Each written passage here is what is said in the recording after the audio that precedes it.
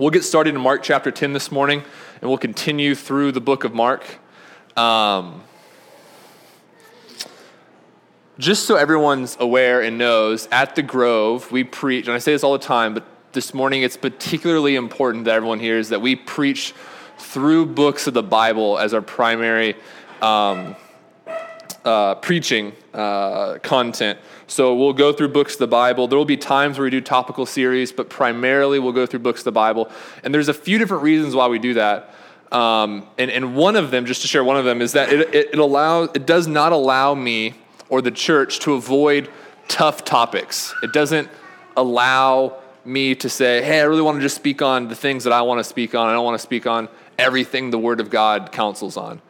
So it forces us to talk about things that are uncomfortable, things that might not be culturally accepted, and things that might make room in our church. This morning is one of those mornings.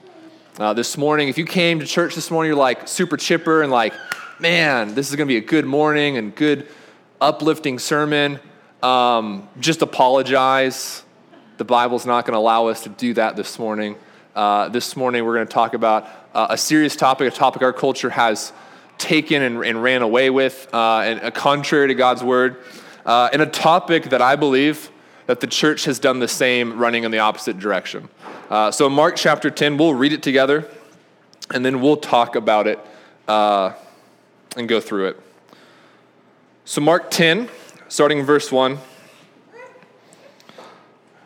it says, it's up on the screen as well. If you didn't bring a Bible or don't have one, you can read along with us to make sure we're not making anything up. This is really what the Word of God says. And it says in verse 1, and he left there and went to the region of Judea and beyond the Jordan, and crowds gathered to him again. And again he, as was his custom, he taught them.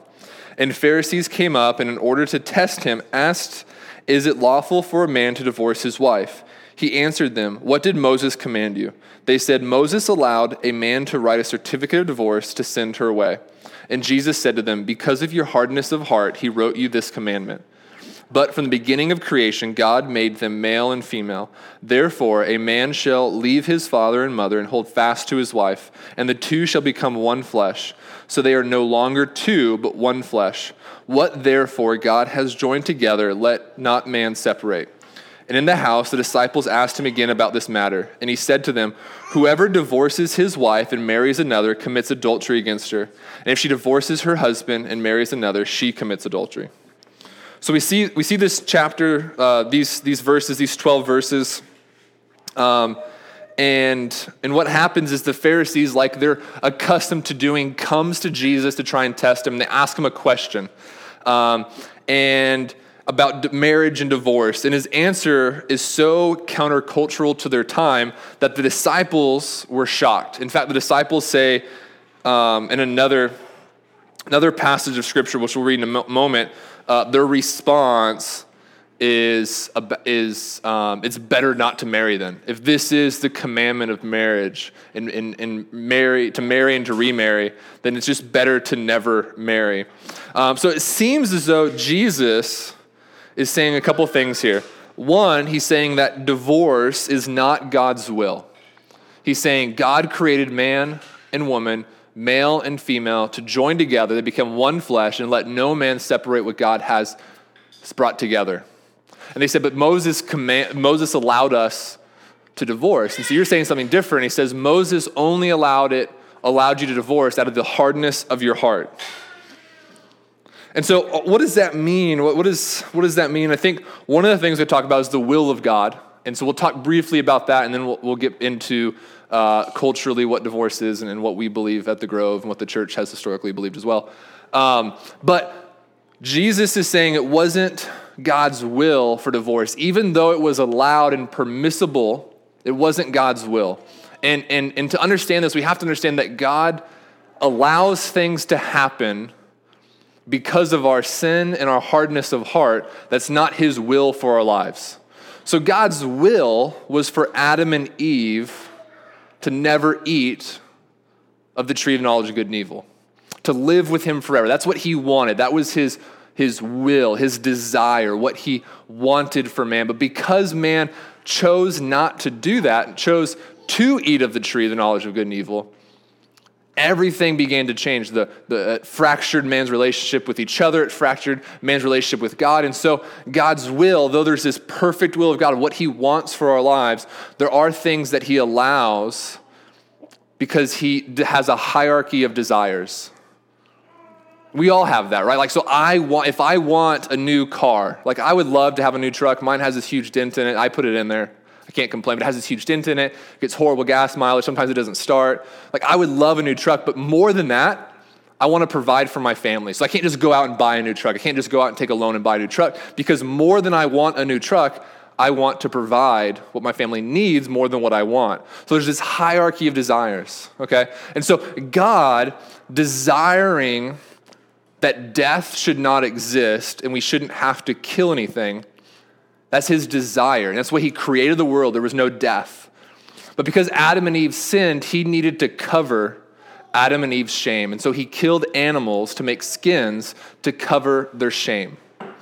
But so there's this hierarchy of desires we see from the very beginning where God did not desire death, but because he had this other desire that man shall not walk in shame, man shall not walk in sin, he allowed death to happen, even did it himself to cover Adam and Eve. So there's this hierarchy of desire. So God, the Bible says that God hates divorce, but he allowed it because of man's sin and hardness of heart. And we'll talk about why he allowed it, even though it's something that he hates soon.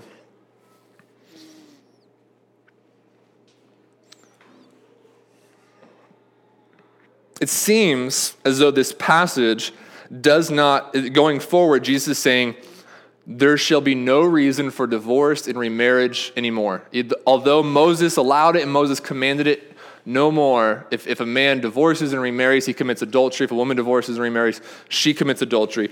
But we have to let the Bible interpret the Bible. So when there's a seeming contradiction in the Bible, we have to look at it because my belief and the Grove's belief is that there are no contradictions in the Bible. So when there's something that seems like a contradiction, we have to look deep and wrestle with the text and figure out what it means. And so in Mark, Jesus is saying this what seems like this statement, whoever divorces his wife and marries another commits adultery against her. And if she divorces her husband and marries another, she commits adultery.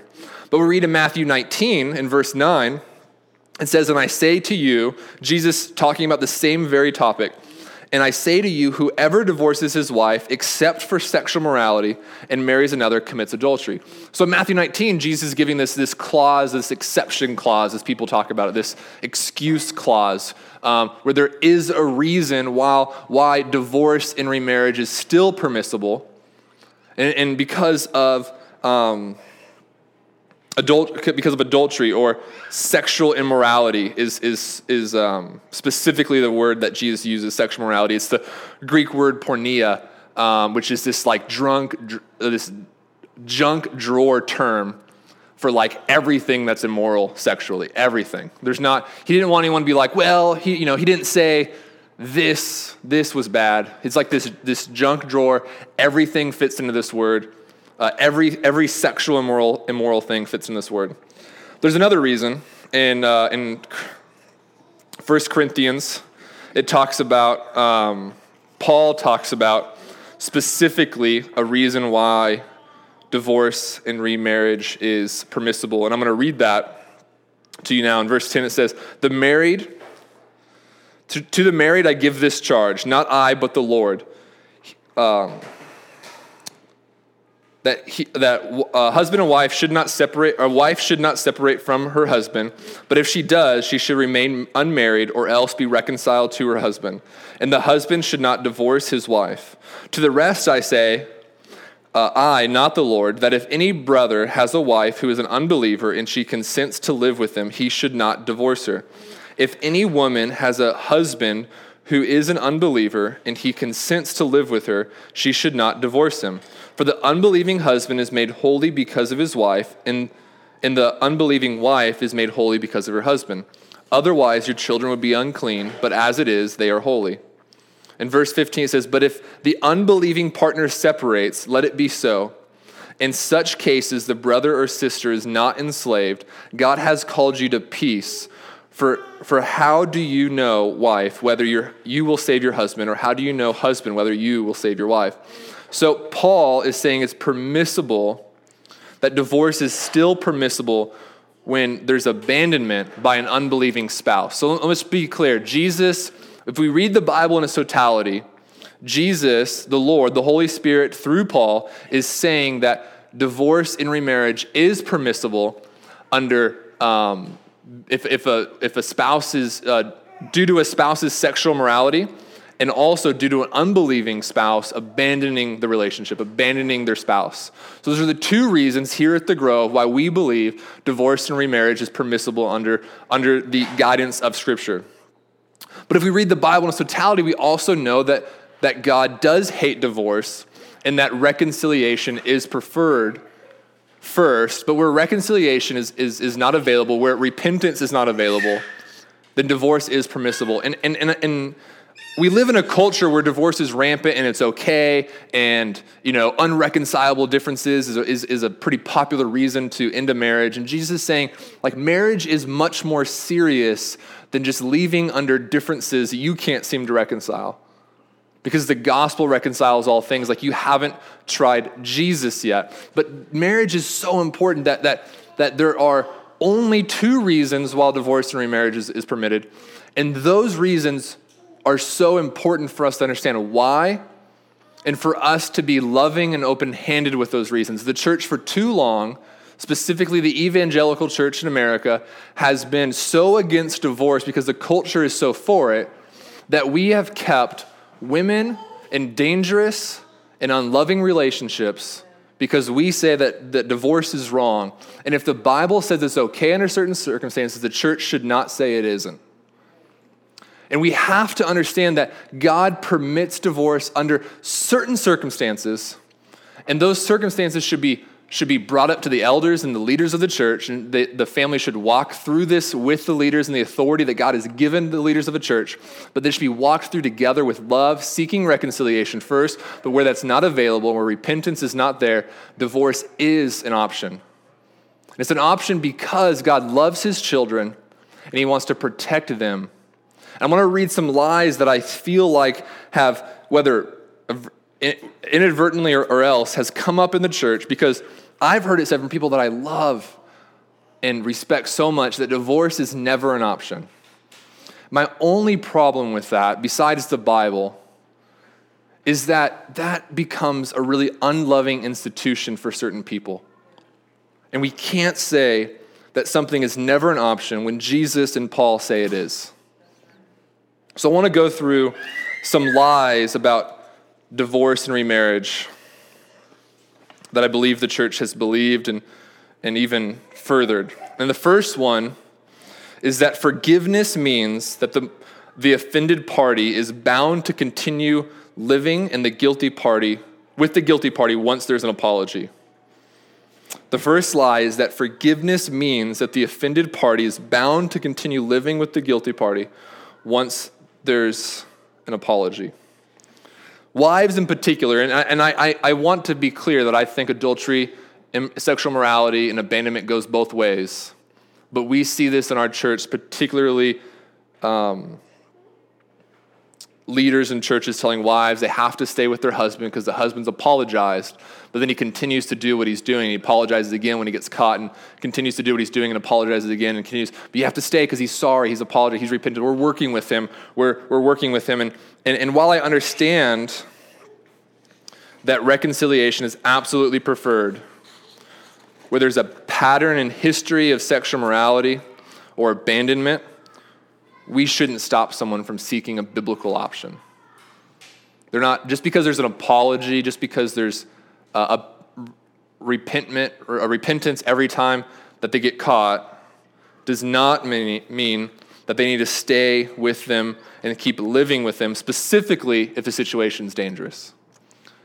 Because here's the thing, we didn't talk about abuse, physical or emotional or abuse being a reason for divorce. But here's the thing. My view would be if they're in a place where there's continued physical and emotional abuse and there's not repentance, that's abandonment by an unbeliever. They've abandoned the relationship. They're no longer trying. They're unrepentant, showing us, the church, the body of believers, that they're not a Christian. And that is abandonment by an unbeliever. So abuse fits into this part. And we, as a church, not the Grove specifically, but universally as the church, have unfortunately told wives to stay in dangerous relationships because the Bible is against divorce. And that's just not what it says. God loves his children too much to keep them in dangerous relationships. The second lie is implied. It's that God hates divorce more than he hates abuse and sexual sin. To put it a different way, God loves marriage more than he loves the people in it. And that's not true. The reason why divorce is an option is to protect God's children and to protect the people who are in the relationship from continued abuse and continued sexual immorality, breaking the covenant that they made before God. Jesus did not die on the cross to save marriage. He died to save people. He sacrificed his life to protect his sons and his daughters in those relationships, not the relationship in particular.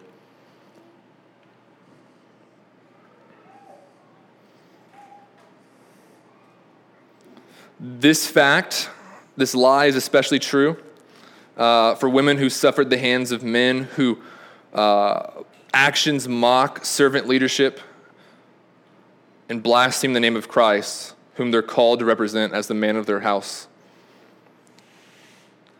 Denying a woman legitimate divorce allows an unrepentant man to continue in the abuse and blasphemy. And if we want to value and treat marriage as highly as we ought, we need to think about Jesus and his care and for his church is not an abstract idea, because we see it commanded to be lived out in the everyday life in purity, tender care for widows, but also intolerance of the Pharisees who thought they could be right with God while checking out women at the market and their sexual morality and their abuse. Christ's love for his church is a very concrete expression on the cross. His willingness to die for his beloved people. And I want to say it again because I want you guys not to hear me saying God loves divorce, because God hates divorce. But there are some things that he hates more. There's a hierarchy of hate. And because there's things that he hates more, he permisses divorce. It's not his will for anyone to get married and then leave each other. That's not his will at all. But because he loves the people and the safety of his children, he will allow them to leave because of his love. The third lie that no one would ever say out loud, but we see it in our gossip, which is a sin. We see it in the way we talk about divorce, and about people who get divorced, and we like to tread around the subject because we know we're thinking this. The third lie is that divorce is an unclean thing and often the fault of the innocent party. We say things like she left him, like he cheated on her and then she left him. Like blaming the innocent party for leaving. But here's the reality. It's this huge misunderstanding of what divorce is. Divorce is not the innocent party ending. Biblical divorce is not the innocent party ending a marriage, but it's the innocent party obtaining legal recognition that the guilty party destroyed the marriage. It's not them leaving the marriage or leaving the covenant. It's them obtaining legal recognition that the guilty party has destroyed the marriage and left the covenant already. Where there has been sexual unfaithfulness, abuse, or abandonment, it's the guilty party who ended it by breaking the covenant. Again, legitimate divorce, biblical divorce is not mandatory, but it is an option, and it's morally on par with reconciliation because God allows both. There's a report done by the Presbyterian Church of America, the PCA. They created a committee and did on divorce, remarriage, and they comment on page 218. It's a long report. It is also interesting to recall in this connection Jeremiah 3:8, where God is said to divorce Israel for her spiritual adultery. And it says, I gave faithless Israel her certificate of divorce and sent her away because of all her adulteries. If God himself can properly divorce his bride because of adultery, then given Christ's unqualified adherence to the authority of the Old Testament, it seems difficult to conclude that Jesus would not have had similar words on his own lips. The church has to be clear about this. We're not about being opposite of the culture. We're about being the truth. And the truth is that biblical divorce is an option. It's a holy option, and it's biblical, especially if God himself is willing to initiate with his people, his chosen people, Israel. It's initiated just to publicly recognize the destruction that's already there. Just like baptism is this public declaration of you following Christ, an innocent party seeking divorce is not them ending the marriage. It's a public declaration that the other party has already ended it. And we have to see it that way when it's legitimate and biblical. The fourth lie, and this is where it's going to get a little less chipper, as if it was already, is usually around the topic and the discussion of pornography. Pornography is often classified as not technically adultery, and so oftentimes in our churches, spouses are declined to seek divorce because their husband is a chronic pornography user. And to me, this is just mind-boggling, how we could say this and do this as a church. Someone who seeks out sexually explicit material and has a physical response to it is in the same mental, physical, and spiritual condition as someone who sleeps with their coworker. 100%. In fact, the difference really is that the relationship with a coworker is wrong, but it's at least private and limited, while porn use accepts and subsidizes an entire industry built on sex, slavery, involves hundreds of people, and it's not private at all, and it's tracked by the companies and the internet servers. Deliberate and repeated pornography use is at least adultery, if not more. And to deny someone the right of divorce because it's just pornography, it's not like they're committing adultery, is wrong. Our pre-technology definition of adultery has to change. Absolutely has to change. And we need to understand, because we've taken this idea of pornography. It's like, oh, it's just pornography. It's not like I'm sleeping with someone or I'm doing something I shouldn't do. Like, it's just pornography. Everyone struggles with it. Every guy struggles with it. We've really taken pornography and made it way less than it is. We say things like, oh, I'm addicted to it. Like, I just can't. Like, I try and I repent and it keeps coming up and it keeps coming up. We make it something so little in our lives. Everyone struggles with it. And it's just not true. Like I want to say today that no one in this room is now or ever has been completely and utterly addicted to pornography. I don't think there's anyone on the planet, but I will say 99% of the people, because there might be someone who has like chemical imbalances, I don't know. But 99% of the people have never, ever been completely and utterly addicted to pornography. And here's why, because here's the thing.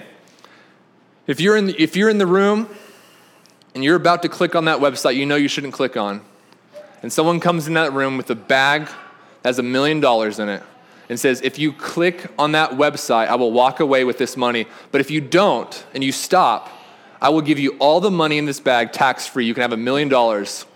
That person, you, will find all the self-control in the world. You might say out of the moment, like, oh, there's just this desire that comes over me. I just can't control it, and I find myself doing things I don't want to do. No. You will find all the self-control you want in the world if that happens. If someone in a black hood comes in, an ISIS member, and have someone that you love dragging behind them with a knife to their throat, and they say, if you click on that website, I will kill this person. If you stop, I'll let them go free. You will find all the self-control you need to stop looking at pornography. It's not about self-control. It's about believing in a promise that doesn't fulfill. You're believing in that. It's not about self-control and I can't. It's about I believe this will give me more satisfaction and joy than God's way. I believe that this moment is worth it more than doing it the way God has commanded, than purity. Jesus says that the pure in heart will see God. You're saying that I would rather see this naked person on the computer screen than see God. You're believing in a promise that it would be more joyful and fulfilling to see this person than it would to see the face of God. It's about belief in promises. It's not about self-control. It's not about internet filters, although those things are great. It's about belief. It's about a lack of belief in what God would have for you. And we have so accepted porn use by talking about it in the terms that we talk about it in. We can't do that anymore. Like, God so hates it that he would allow a spouse to leave another spouse over it. Like, do you understand that? Like if you're in here today and you're this person who's stuck in this chronic porn use, God says, I hate that more than I hate divorce. I would allow your spouse to leave you because this so ruins the covenant that I had in mind for you. And that's serious. That's something we ought to take seriously in our lives as men and as women of God.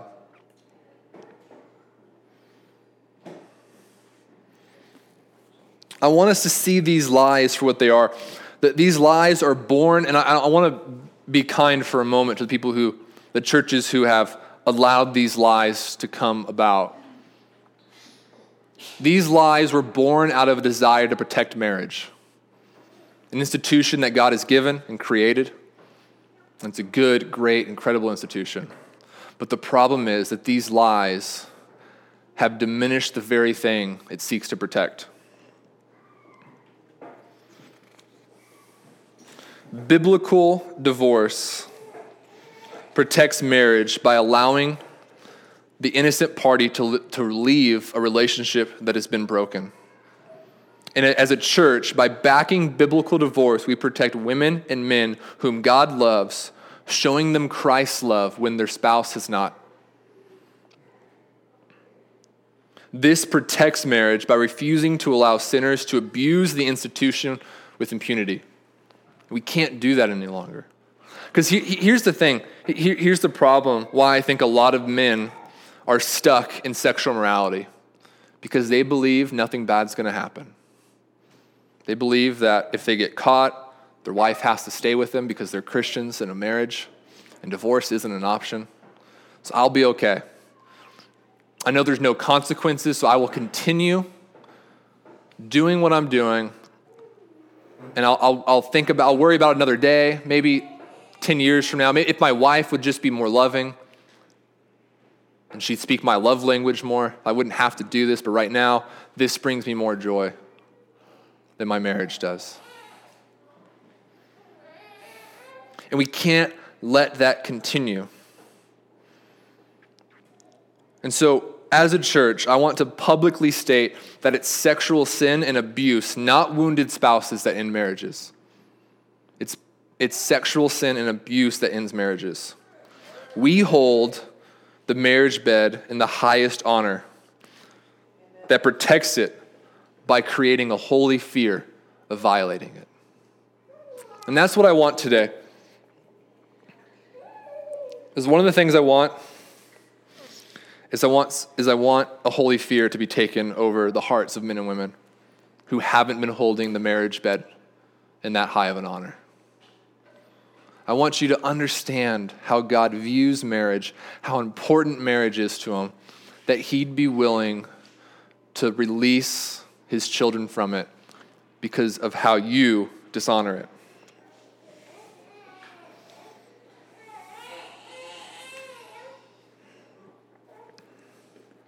Just let the weight of that sink in for a moment.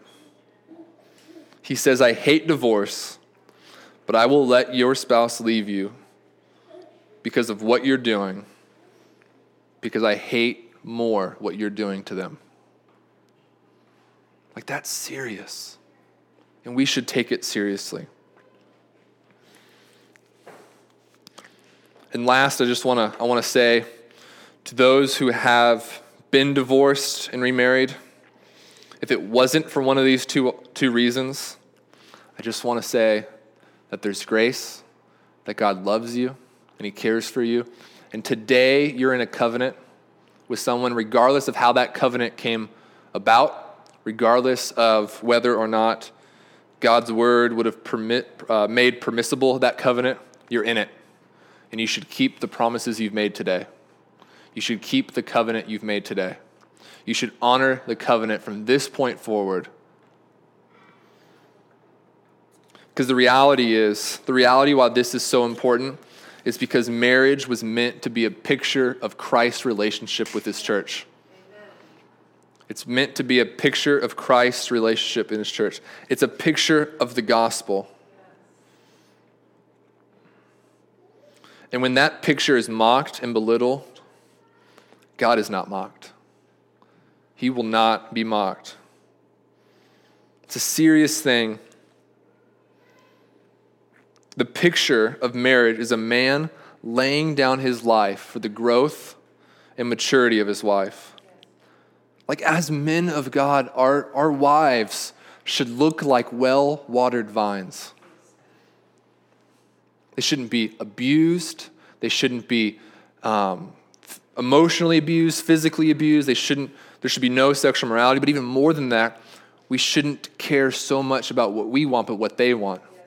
We should be deeply in tune with the gifts of our wives, and we should be creating opportunities for our wife to exercise and grow and mature in those giftings. Whatever those are. Sometimes that changes what your wife's into and what they want to be and do. I think art is a part of God's gift. And about a year ago, my wife was wanted to get into pottery. I wanted to express her faith and her love of the Creator through creating pottery. And so I wanted to get her into pottery. I wanted her to grow in that and see if that's a place where she'd be gifted. And so searched over and over again for pottery classes in Mitchell County. We happen to have Penland School of Arts, which is awesome, but super expensive, so we didn't go there. Instead, we went to Mayland.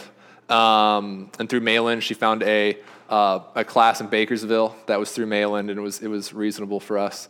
So she made pottery, and she made some plates, some things that we as a church actually use when we have family dinners and service and dinners together. And she's really great at it. I'm not here to boast about me, but that was a sacrifice. It cost us money. It cost me finding how to watch the kids by myself, which is, I don't know how she stays at home every day with the kids. It is insane. Like, me with two kids, I'm just trying not to let one of them kill the other. That's my whole goal. I don't care about how the house, I should care, but I don't care about how the house looks. I don't care how much TV they have to watch or how much goldfish they have to eat. Like, I just want them to be alive when mommy comes home. That's my goal.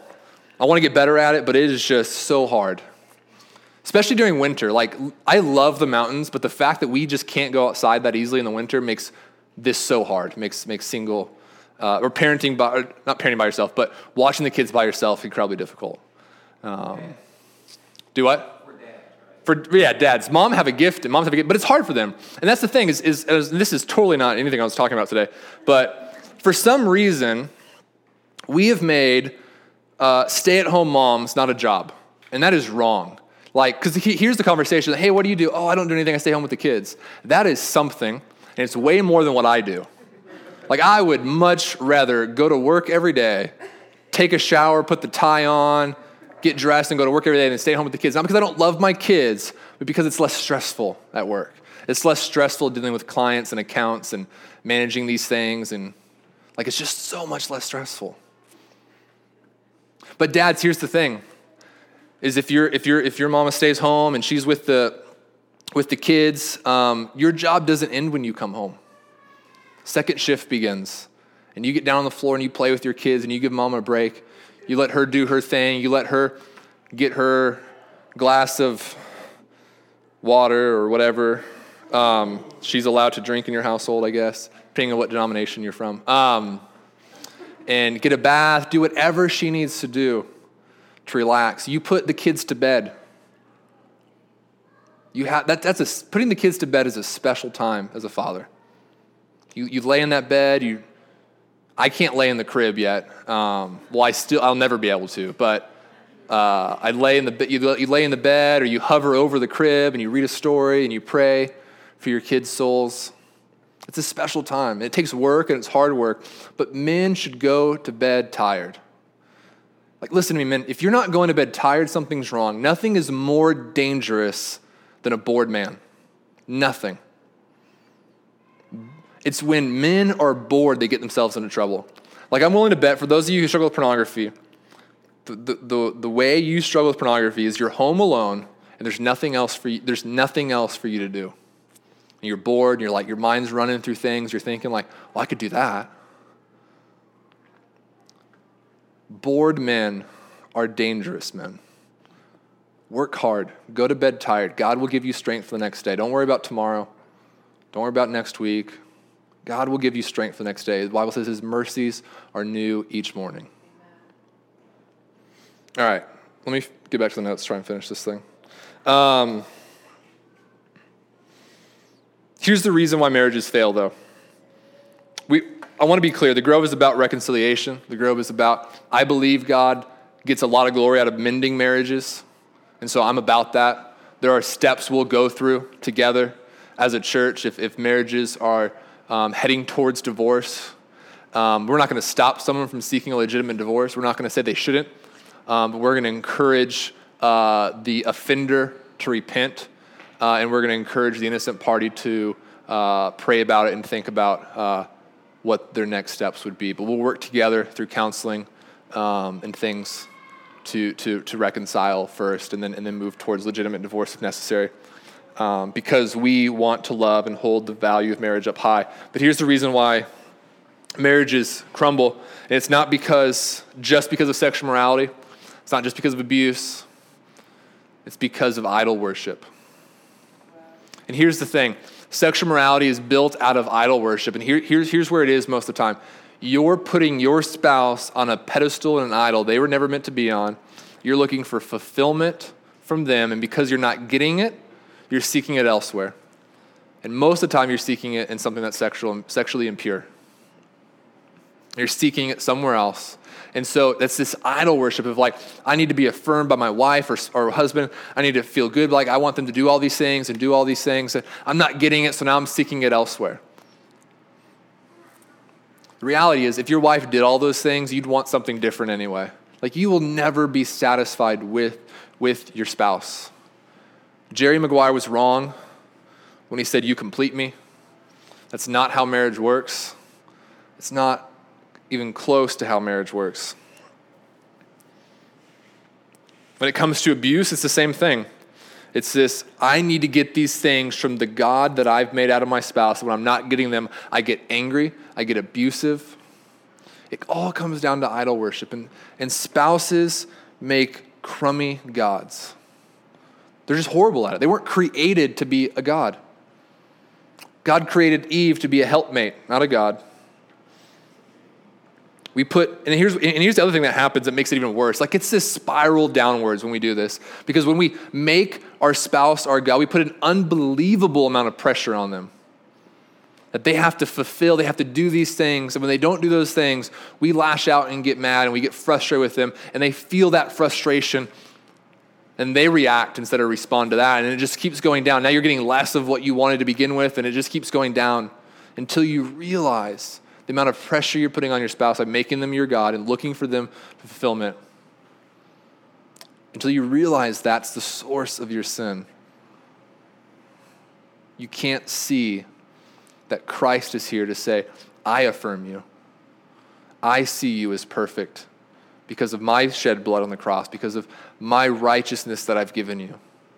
Like, all the things you're looking for from your spouse, sexual things included, are fulfilled in God. Like, you will get all the fulfillment you need from God. You don't need it from your spouse. You don't need it from work. You don't need it from anything else. You'll get it from God. Marriage is a picture of God's covenant with his church. But the last thing I want to say, and then I promise you I'll close, is that marriage also isn't necessary for joy. We have made marriage into its own idol as the church. And we tell singles that they will just be happy when they get married. If they just find the right guy, everything's going to be okay. Everything's going to be great. They just need to find a spouse. I hear this a lot. They just need to find a husband. They just need to find a wife. The only problem with that is if Jesus is our example, and Jesus never married, I don't care what Tom Hanks says, Jesus never married, then we can't think for a moment that marriage is necessary for the fullness of joy that God would have for us. We just can't. We can't think that for a moment. If Jesus was never married, then marriage is not necessary for our joy, our fulfillment in Christ. And while I love marriage, and I think those who have a desire for marriage should pursue it, we should pursue it knowing that it's not necessary for our joy or our fulfillment in Christ. But it is good. It is a good, right thing that God created. So let your marriage show to the world how patient Christ is, how loving Christ is, and how much he pursues his bride.